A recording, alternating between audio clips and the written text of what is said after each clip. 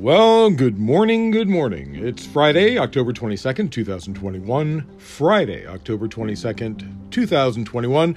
Don't forget, since it is Friday, don't forget to look for that flaming bag of crap left on your doorstep, when politicians do something Friday in the hopes that it'll disappear in the 24-hour news cycle and they won't have to deal with it on Monday. Pay attention. PVTV, Political Views TV Podcast. That's what you Google to find me. And tell your friends to Google Political Views TV Podcast. I'll show up right at the top of the search. And I truly appreciate you. I appreciate you so much. It's very nice of you to come listen to me. Yesterday I did a lot of work yesterday.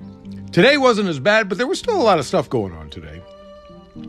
If you can, bring someone with you today or maybe this weekend. Tell them, check this guy out. You're going to hate him. Tell him that. Tell him, use that reverse psychology. Say, oh, you don't want to listen to this guy. He sucks. Tell him that I like, I'm Republican. Maybe that'll get him to get really angry. Anyway, tweet to me questions or insights or fights at Cyberclops, CYBERCLOPS.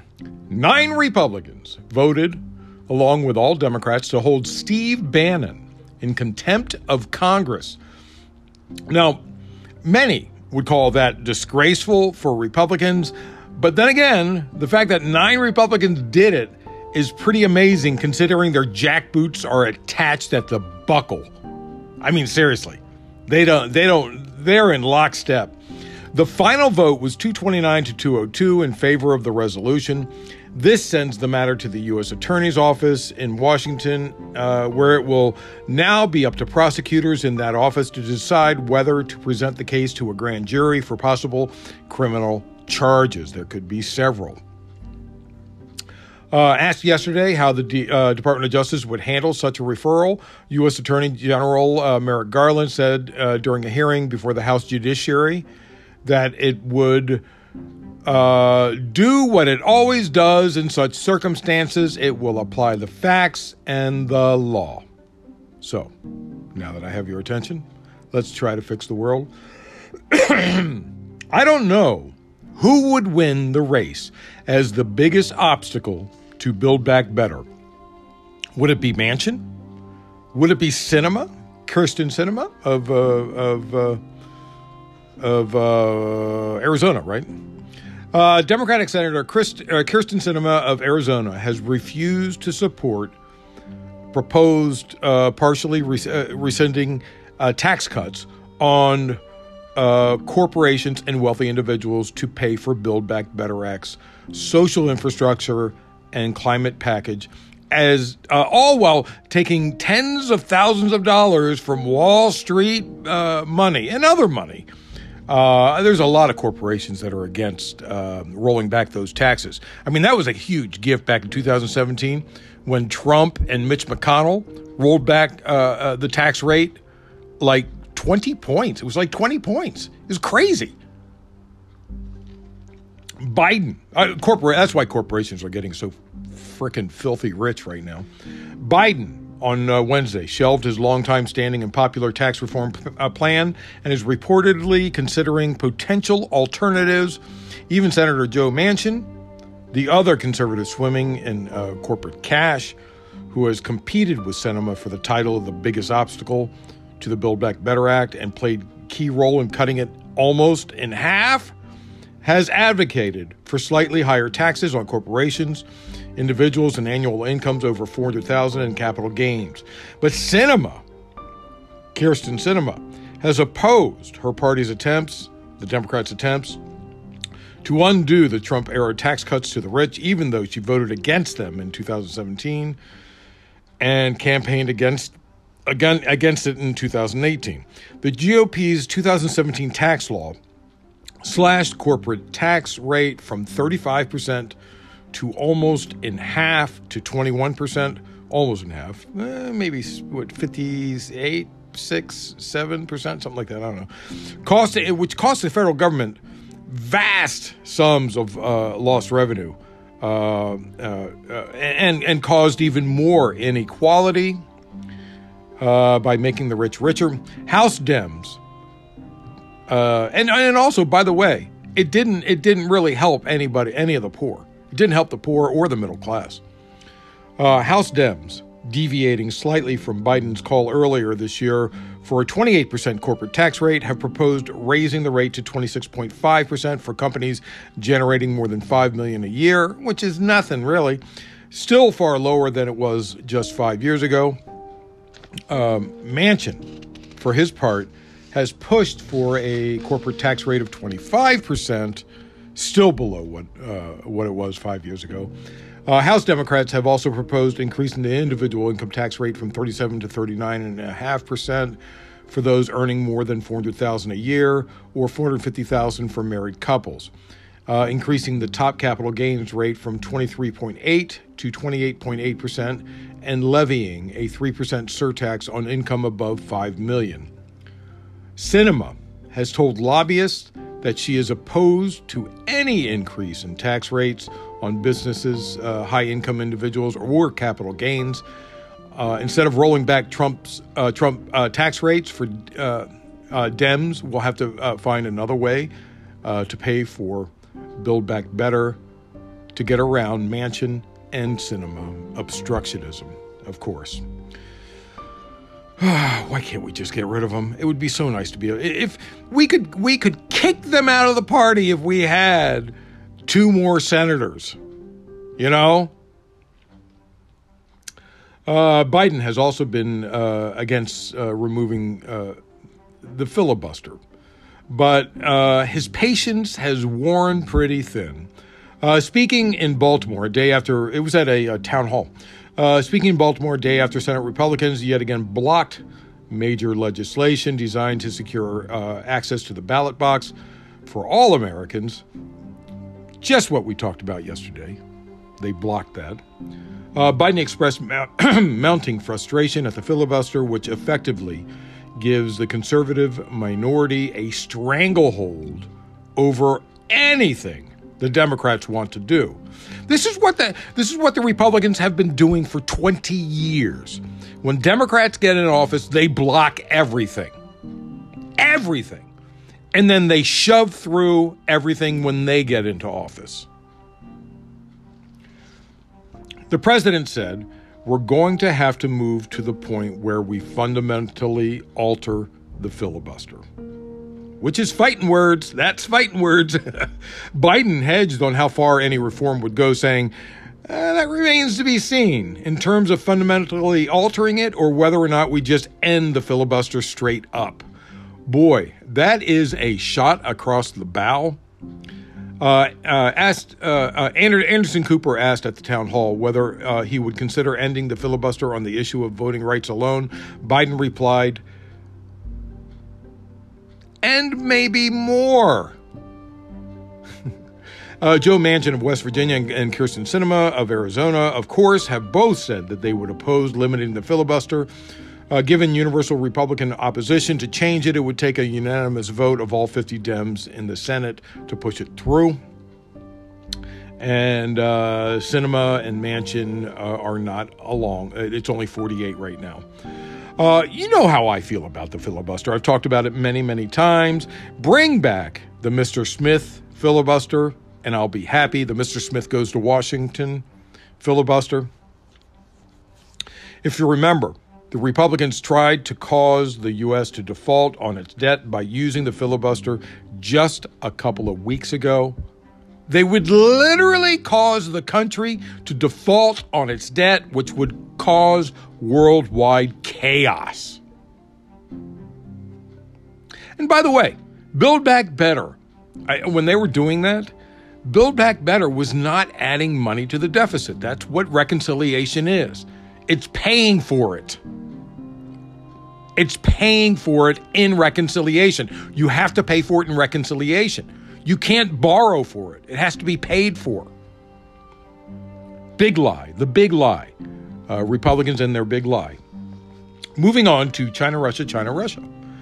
Biden said yesterday the U.S. was committed to coming to Taiwan's defense if it comes under attack from China.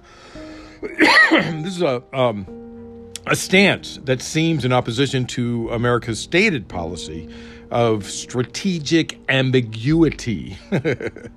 Asked twice during CNN's town hall whether the U.S. would protect Taiwan if China attacked, Biden said, yes, we have a commitment to do that. Hours after the town hall, China's foreign ministry warned the United States not to send any wrong signals to the separatist forces of Taiwan's independence. As you know, China claims Taiwan, even though it's been separate from them for, 50 years? Something like that? No, more than that. Has it been 70, almost 70 years? Is that how long it's been? I'd have to look that up. I don't remember. Foreign Ministry spokesman Wang Wenbin told a regular news briefing in Beijing earlier today, which was yesterday for you and I, because they're like 20 hours ahead of us or something. China urges the U.S. to strictly abide by the One China principle and the provisions of the U.S.-China 3 joint communiques. Be cautious in its words and deeds on the Taiwan issue and refrain from sending any wrong signals to the separatist forces of Taiwan independence so as not to seriously damage China-U.S. relations, peace, and stability across the Taiwan Strait. A statement from Taiwan Foreign Ministry said today, which was yesterday because it's a different time zone, our government will continue to strengthen our self-defense capabilities to fully defend Taiwan's democracy, national security, and people's well-being. Biden also said he was not concerned about any intentional military conflict with China, but indicated he was worried about unintentional escalation. Then came a vague warning. And I don't think it was that vague. China, this is Biden speaking. China, Russia, and the rest of the world knows we have the most powerful military in the history of the world. Don't worry about whether they're going to be more powerful. But you do have to worry about whether or not they're going to engage in activities that put them in a position where they may make a serious mistake. The Chinese leader said, I have spoken on the Chinese leader. Biden said, I have spoken and spent more time with Xi Jinping than any other world leader has. That's why you hear people saying Biden wants to start a new Cold War with China. I don't want a Cold War with China. I want China to understand that we are not going to step back and change any of our views. Ooh, and I expect China to come back today and say, please stop meddling in our internal affairs, which is what they always say.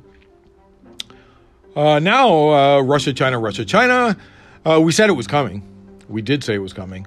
RIA news agency quoted Russian deputy foreign minister. Remember, we were talking about Ukraine just a few days ago and about them going into NATO. RIA news agency quoted Russian deputy foreign minister Andrei Rudenko as saying yesterday, Moscow has warned NATO that any move towards Ukraine's membership in the bloc will have consequences. NATO has been discussing allowing Ukraine into NATO. Russia sees Ukraine as part of Russia, just like China sees Taiwan as theirs. Rudenko said, but we are still focusing not on the official position, but on concrete steps. We believe that this would be an extremely dangerous step that would force Russia to react accordingly. Them's fighting words. Since these are negotiations between NATO and Ukraine, it is up to them to decide when and what is needed. But we kind of warned them. Any step will have consequences. NATO knows our position on Ukraine. President of Ukraine, Zelensky, said, Zelensky, remember, this is Zelensky. He's pretty popular. He's been doing pretty good. This is a guy who had a TV show in Ukraine where he played the president on the TV show. It was so popular that they elected him president. And he's been there for quite some time now. NATO leaders, he said, that president said, NATO leaders confirmed that Ukraine will become a member of the alliance, and the Membership Action Plan, which is called the MAP, is an integral part of the membership process. If we are talking about NATO and the MAP, I would really like to get from Biden the specifics, yes or no. He added, we must get clear dates and the likelihood of this for Ukraine. Ukraine wants to split entirely from Russia. Russia is expecting Ukraine to someday join back with Russia. They don't want that. They want to be part of the European Union. Moving on. It's been way too long. We've had issues with Guantanamo, all sorts of issues with Guantanamo Bay. 2 weeks after a review board cleared Guantanamo Bay prisoner Asadullah Harun Gul for release, a federal judge ruled this week that the Afghans' imprisonment by the U.S. military in Cuba for over 14 years without charge or trial is illegal. And by the way, what's the best way to create a terrorist against you? Maybe jailing them for half their life without charge would do that, you think? Yeah. In a ruling still undergoing classification review, Judge Amit P. Mehta of the U.S. District Court for the District of Columbia on Tuesday granted Gul's petition for writ of habeas corpus, making him the first Guantanamo detainee in over a decade to win such a case against the government. To be honest, I'm unsure why it took this long, because, I mean, there's already been precedent. Mehta ruled that the U.S. has no legal basis for imprisoning Gul, a 40-year-old militant captured in Afghanistan in 2007, because he was not a member of al-Qaeda. But he'll probably join now because you just pissed him off enough.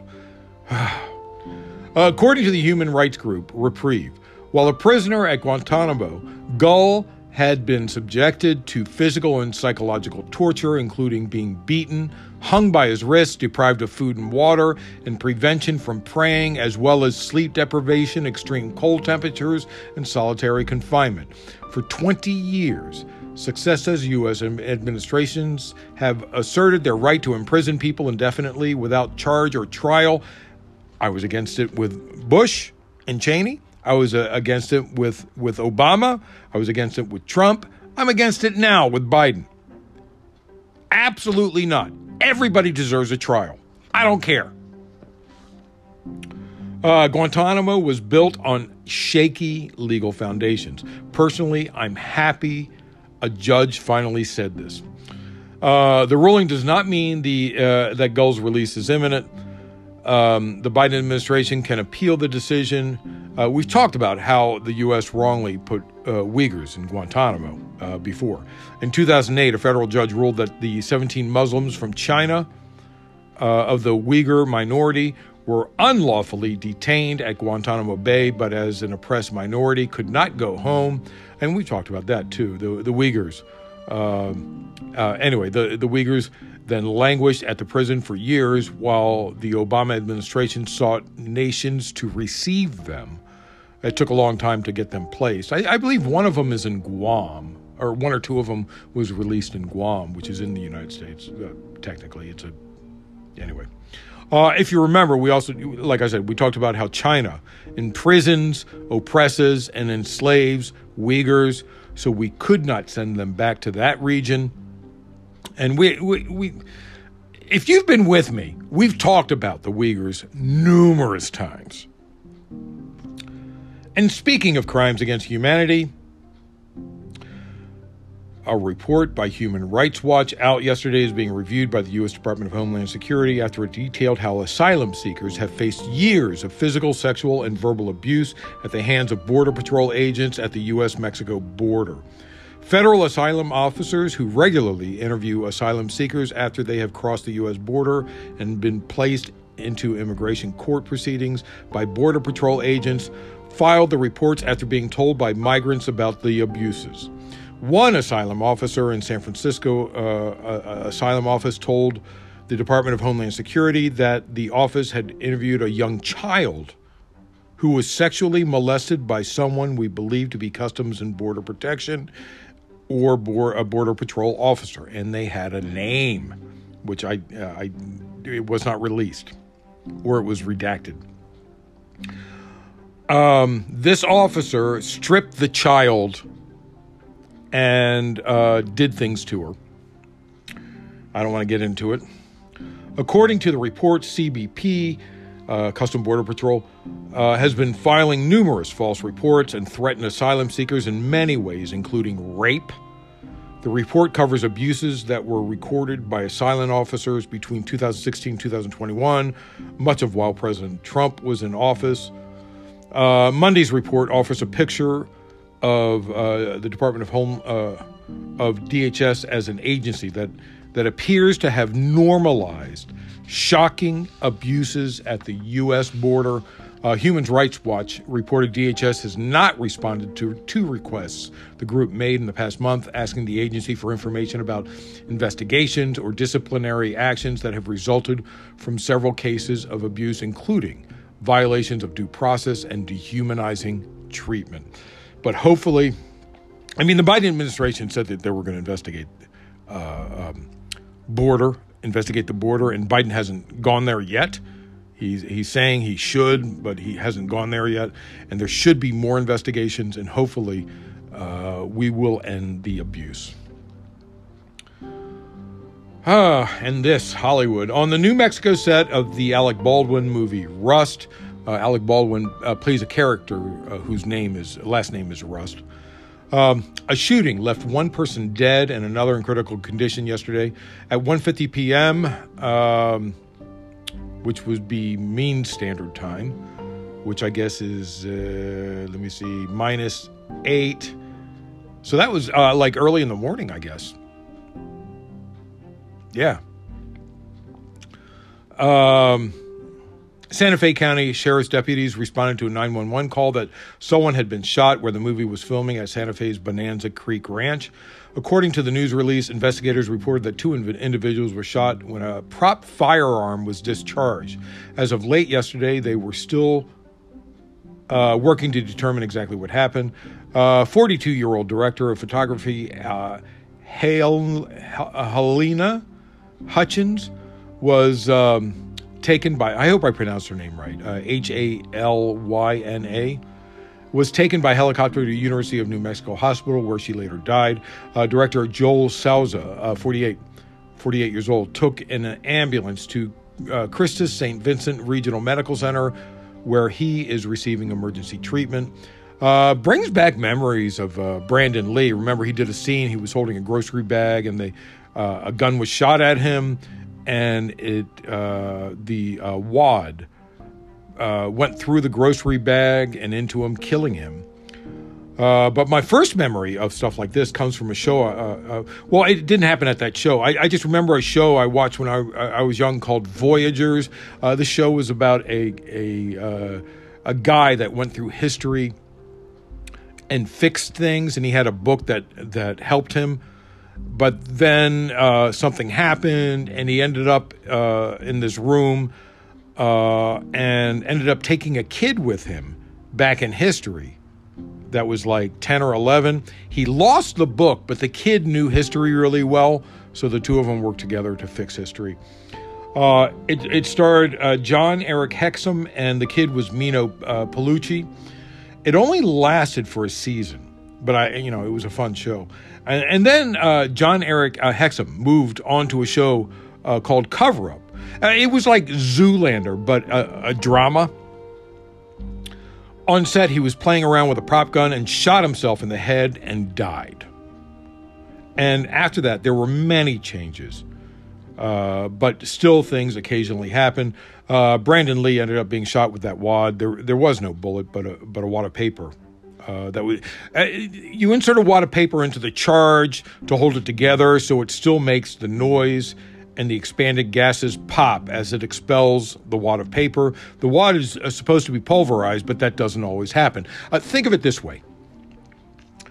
If you light gunpowder, it'll go shh, and it'll burn all away. But if you light a firecracker, which is gunpowder, within a little cylinder, paper cylinder, the gunpowder, the gases expand until it explodes. It's the same amount of gunpowder if you light it outside when it just fizzles. But since it's within a little area, this is your little science lesson. Since it's contained within an area, it expands until it pops. So that's what happened, and I guess she got shot, unfortunately, and killed. Sad to hear it. And Alec Baldwin released a statement today because I believe he was handling the gun. I don't know the exact news. I mean, the news is still coming out. So far, that's what I heard. And he's been in touch with her family. She has a son and a husband, and he is feeling horrible about it. And I'm sure he's going to crawl up into a ball tonight and most of the day about this. It's a horrible thing that happened. Moving on, finally, or well, not quite finally, Queen Elizabeth, 95, spent the night in the hospital. The claim is that she wasn't feeling well, and and it was late, so she just decided to stay overnight, and they probably kept watch over her. She was taken to the hospital on Wednesday for preliminary investigations and was released yesterday. The same day, the Queen canceled a trip to Northern Ireland on advice from doctors. Queen Elizabeth is expected to lead the royal delegation at the Climate Summit in Glasgow in 2 weeks, COP26. Queen Elizabeth took the throne in 1952 at age 25, and she is the longest-serving monarch in British history. Prince Charles, who's 72 years old, is next in line for the throne. I'm surprised Queen Elizabeth hasn't outlived him. He has been next in line of succession for 69 years, making him the longest-serving heir apparent in history. And I'm sure he's taken over many of the duties. Did anyone laugh when they saw the mistake in the Ohio license plate with the Wright brothers plane? Now, when you see a biplane, you know what a biplane is? It's the one with the two wings, one on top of each other, that crop dusters use. You see the big wings in the front, right? And the little tail wings, right? Well, the Wright brothers plane had big wings, but they were in the back, and in the front was the little ones. So somebody in Ohio designed this license plate with the Wright brothers plane, pulling a banner, which the Wright brothers plane was not strong enough to pull a banner in the first case. That's the first mistake. But the second mistake was they thought of a crop duster plane, and they put the wings in the big wings in the front, because that's what they thought what it looked like. Apparently they don't know history, and it looked really stupid. Anyway, you can see the picture on the internet. That's it. A little long today. How did I do? Let's see how I did. Under 30 minutes, less than yesterday. So that's it. Thanks for listening. Friday, October 22nd, 2021. Friday, October 22nd, 2021. PVTV, Political Views TV Podcast. That's what you Google to find me, and I'll show up right at the top of the search. I truly appreciate you coming every day. So nice of you. So nice of you. Don't forget, Friday's flaming bag of crap. Put on your doorstep. Look for it. See what politician wants to hide what he's doing. And don't forget, if you can, bring someone with you tomorrow. And you can tweet to me questions, insights, or come fight with me. Come fight with me at Cyberclops. And remember, always remember, government profit is measured by the betterment of the people. Don't you ever forget it. I'm Peter Lawrence, reporting from Los Angeles.